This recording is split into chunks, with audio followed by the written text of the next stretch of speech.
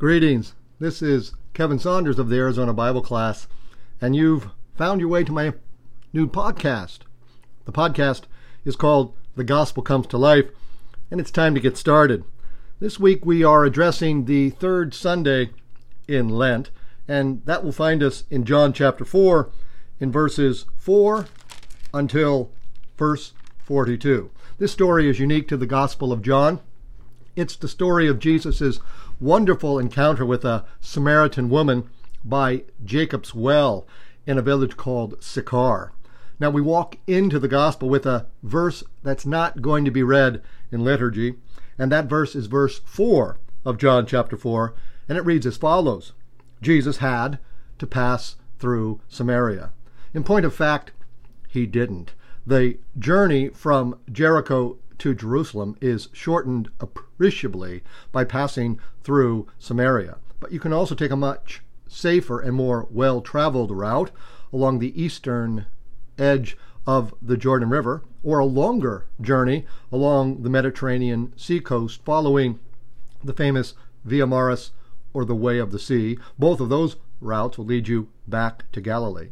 In point of fact, Jesus had to pass through Samaria because he wanted to exit Jericho quickly and put distance between himself and John the Baptist and his followers. The heat is beginning to rise in regard to John the Baptist and his challenge to Herod about Herod taking for his wife and naming her his queen his own brother's wife, and obviously without his permission. John is consistently challenging Herod in the region of Jericho, where there are numerous royal palaces dotting the landscape. And I would imagine Jesus knows now the time is right to return to Galilee as quickly as possible. Doing so, we read that he came to a town of Samaria called Sychar, near the plot of land that Jacob had given his son Joseph all the way back in the book of Genesis.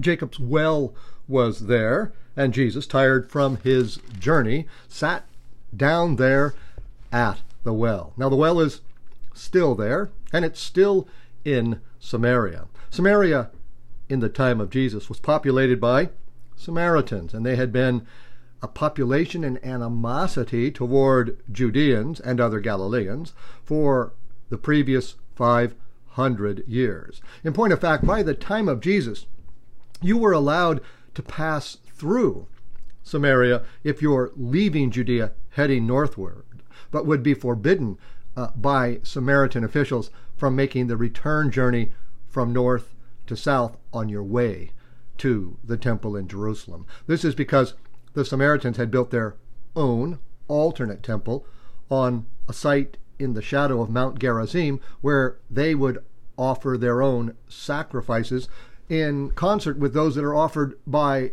the faith-filled Jewish community in Jerusalem.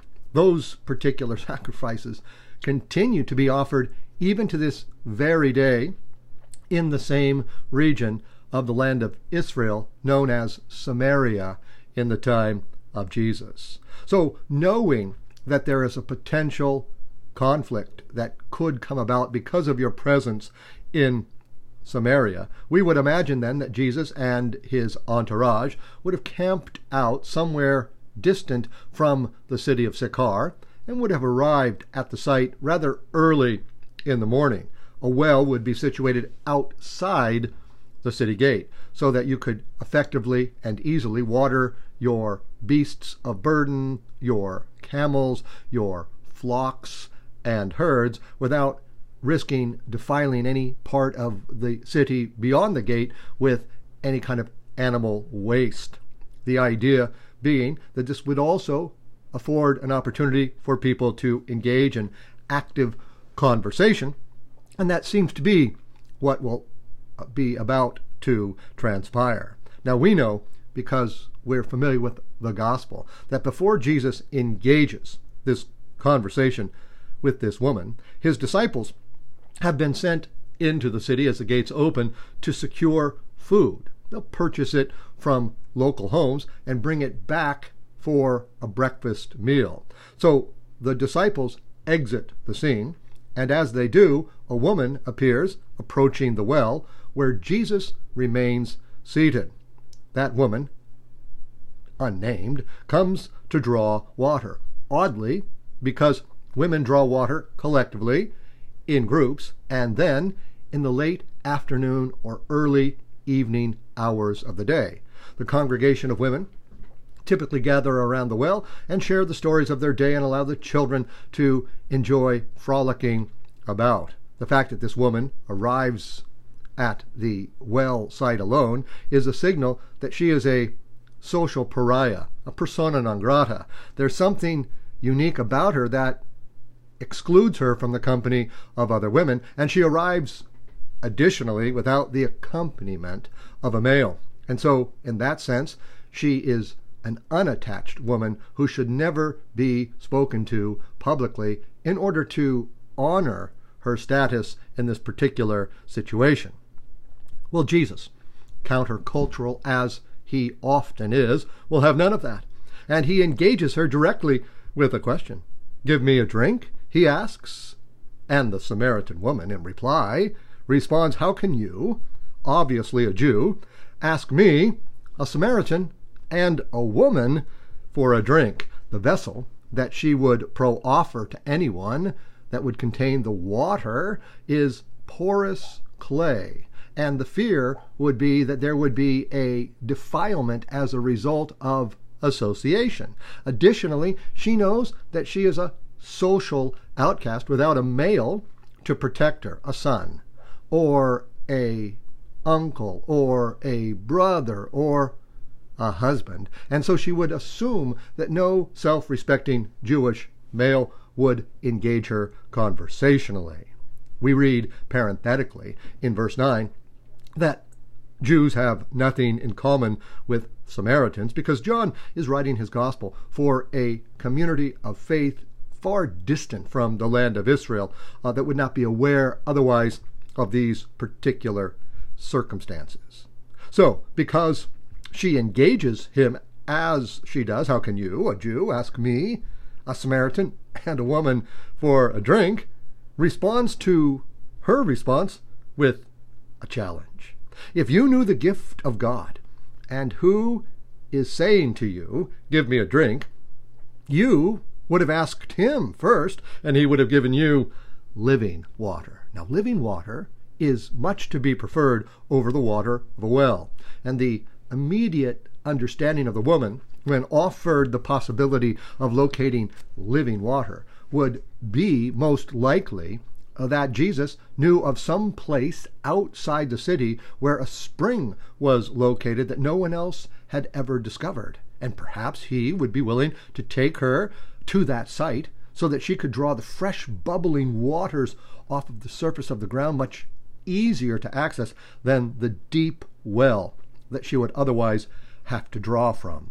So, having engaged in that way, the woman responds and says to Jesus, "Sir, a term of respect, you don't even have a bucket. This well is deep. Where then can you get this living water?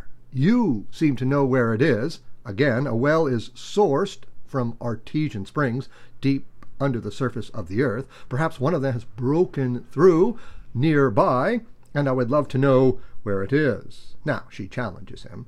"Do you think you are greater than our father Jacob, who gave us this well, and in fact drank from it himself with his children and with his flocks?" Again, all the way back in the book of Genesis. And Jesus responded to her, now engaged completely. "You know, everyone who drinks this water will be thirsty again, but whoever drinks the water I will give will never thirst. The water I shall give will become in him or her a spring of water welling up to eternal life." Now, this is typical Middle Eastern hyperbolic speech, exaggerative by its very nature, the mother of all battles, the greatest show ever, that sort of thing. But he's speaking about what she believes to be a sure and steady source of fresh water that will be very easy to access and that will allow her then not to have to bear the shame of coming out to this well by herself on a daily basis each morning. So, the woman responds in verse 15, "Sir," again, speaking respectfully to Jesus, "give me this water." That is, show me where it is, so that I may not be thirsty or have to keep coming here to draw the water. Now remember, she had recently mentioned that the well is deep. And when I visited the site, and you can, the well is where it should be located and is as deep as she suggests. Back in the early 1980s, having lived in Israel and touring the land all the time, we came upon Jacob's well, and at that time you were allowed to take a small pebble, one per person, and hold it over the opening of the well and drop it in. And it would take about 4 seconds before you heard the steady kerplunk at the base of the well. Now that practice soon came to a halt because everyone was allowed to do that.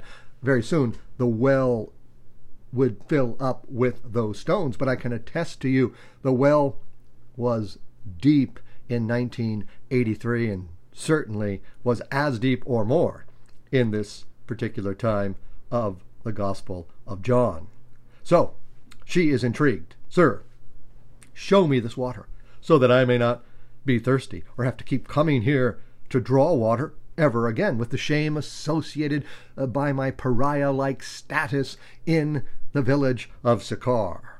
So Jesus says to her, "I'm ready. Go call your husband and come back." Because as odd and unusual as it might be for us to have this engaged conversation without benefit of a male chaperone, I can't possibly leave this location with you unattended. You need to be protected by another male family member. Now, the woman, hearing this, rolls her eyes. The Bible doesn't say that, but it's obvious that this is the intention of the narrative, because her response to him is as follows: "I don't have a husband." Do I look to you like a woman who has a husband? If I had a husband, I wouldn't be drawing water in the early morning hours by myself. You know who I am and the kind of woman I am, and I am aware of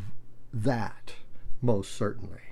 And Jesus recognizes her honesty when he says, "You are right in saying I don't have a husband. I understand, for I imagine you've had 5 husbands, and perhaps the one you have now is not your husband. That is the man who you are drawing water for." He completely understands the role that she has taken as a paramour of someone in that village, and this has precluded her from an opportunity to be part of the general ebb and flow of the women in the village.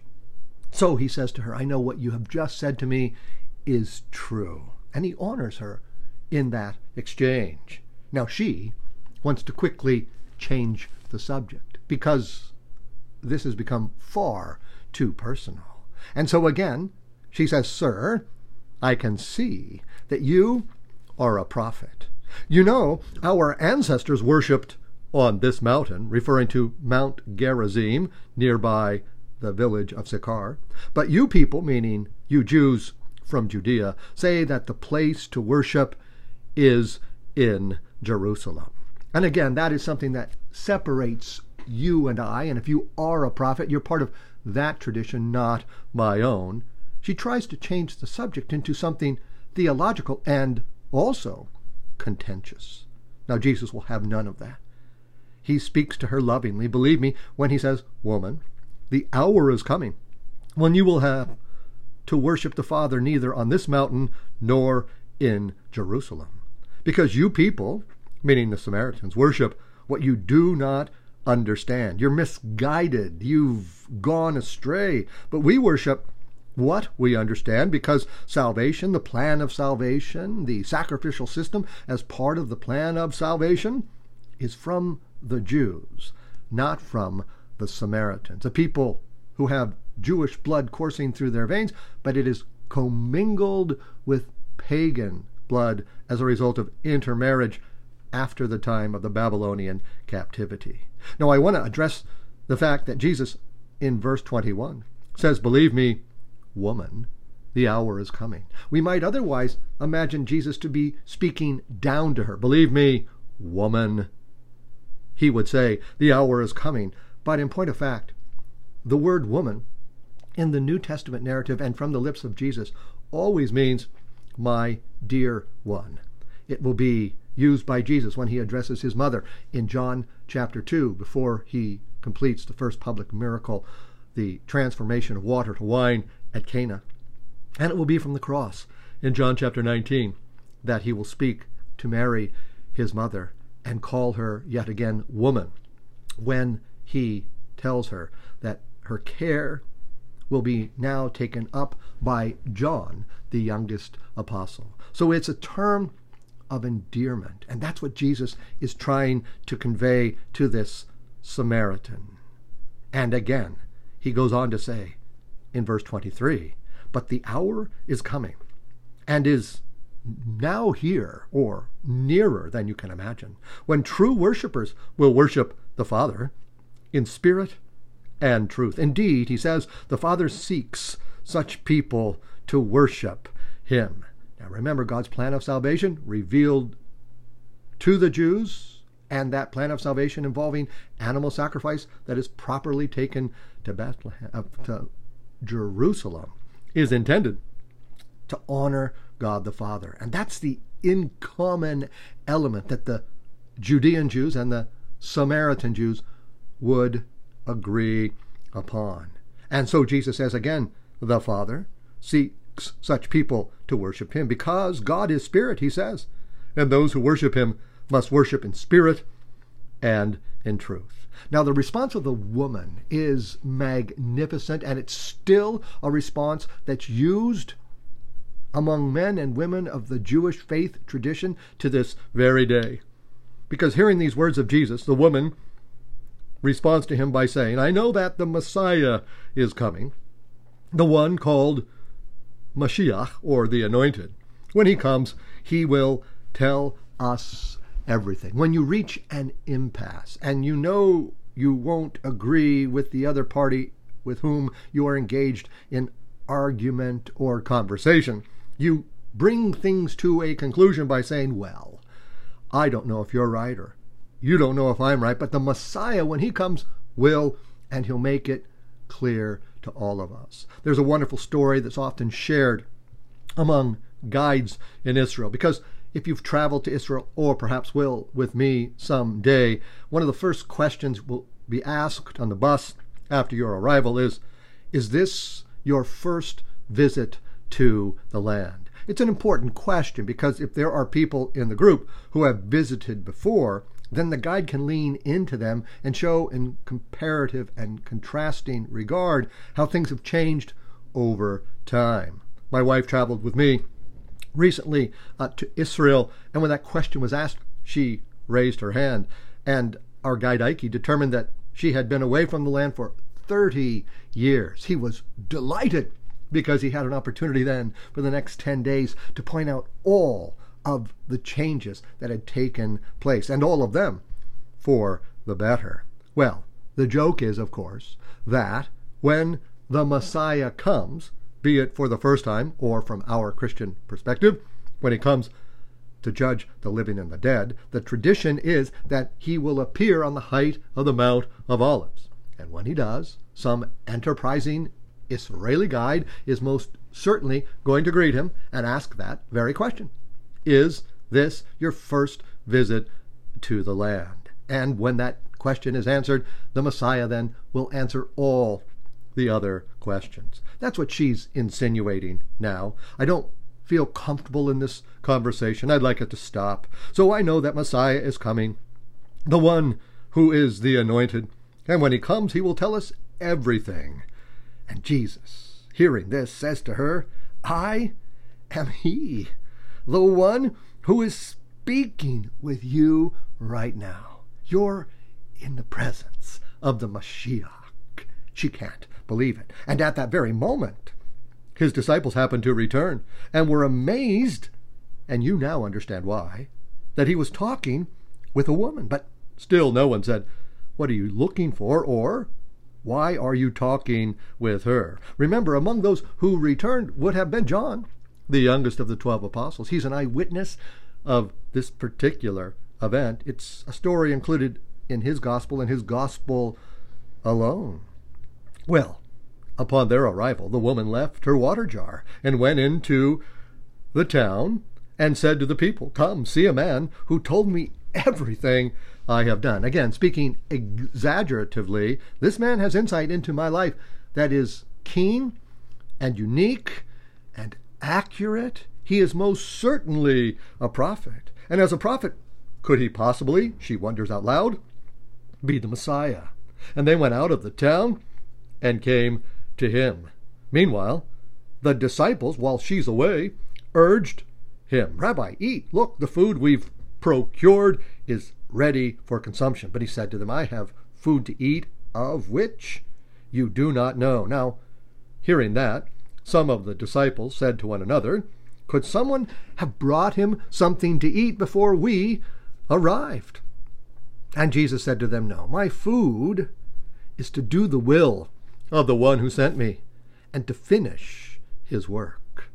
Don't you say in 4 months the harvest will be here? Because the rains have come and softened the earth. You've scattered the seed, you've planted it, and you just wait for it to grow into maturity?" He says, "I tell you, look up, literally, around you, and see the fields ripe for the harvest," which would suggest that this time of year would be in the late summer months. But the reference, of course, is not to the wheat that needs to be harvested, but rather to the souls, even of Samaritans, right, that are ready to be brought in. The reaper, Jesus continues, is already receiving his payment and gathering crops for eternal life, so that the sower and the reaper can rejoice together. Jesus knows that this woman will become an evangelist, telling her story. Already, men from the village have made their way out to Jesus because of her insistence that she met a man who told me everything I had ever done. And she wondered aloud, could he be the Messiah? They were intrigued, and so they come out and greet Jesus, the Galilean Jew who had come to their village from Judea, and they are intrigued as well. Jesus goes on to say, "For here the saying is verified. One sows and another reaps. I sent you to reap what you have not worked for. Others have done the work, and you are sharing the fruits of their work." And bringing the narrative a conclusion, John reminds us that from that time on, many of the Samaritans of that town began to believe in him because of the word of the woman, because of her testimony, because of her engagement with Jesus that she shared with them. The woman who testified, "He told me everything I have done." And because of that, she came to believe that he was a prophet, and then further, that not only a prophet, but the prophet, and therefore the Messiah. When the Samaritans came to him, they invited him to stay with them. They offered him hospitality, and he stayed there 2 days, the rest of that day and all of the next. And many more began to believe in him because of his word. Remember, the ministry of Jesus is one of healing and preaching and teaching. So we have to imagine all three aspects of the ministry were on display in Sychar. And they eventually said to the woman, "We no longer believe because of your word, or only because of your word, for we have heard for ourselves, and we know that this is truly the Savior of the world." This is long before Peter's pronouncement that Jesus is the Son of God and Savior in Caesarea Philippi in Matthew chapter 16. They come to this realization within the early months of the public ministry of Jesus. That is not at all an insignificant fact, that Samaritans were in the fold very early on. And consider this as well.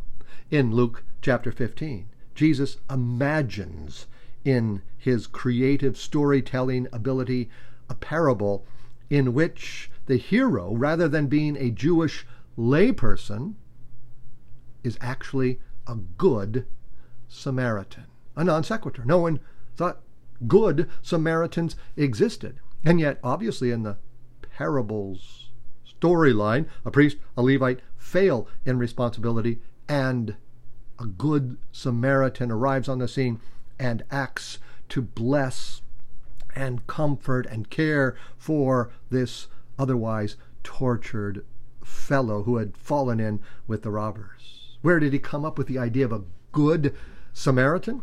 Well, from this 2-day stay in the village of Sychar, very early on in his ministry, as he makes his way from here northward into Galilee.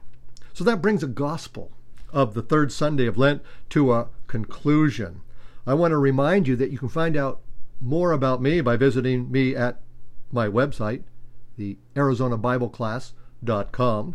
And if you are so inclined, remember that I have my Bible and I'm willing to travel. So if you have need of a presenter, an Advent or Lenten mission, or a Bible seminar that you can envision and that I could serve in as a speaker, please let me know. You see my email address, or you can find me through the website as well. But for now, that's all the teacher has time to do.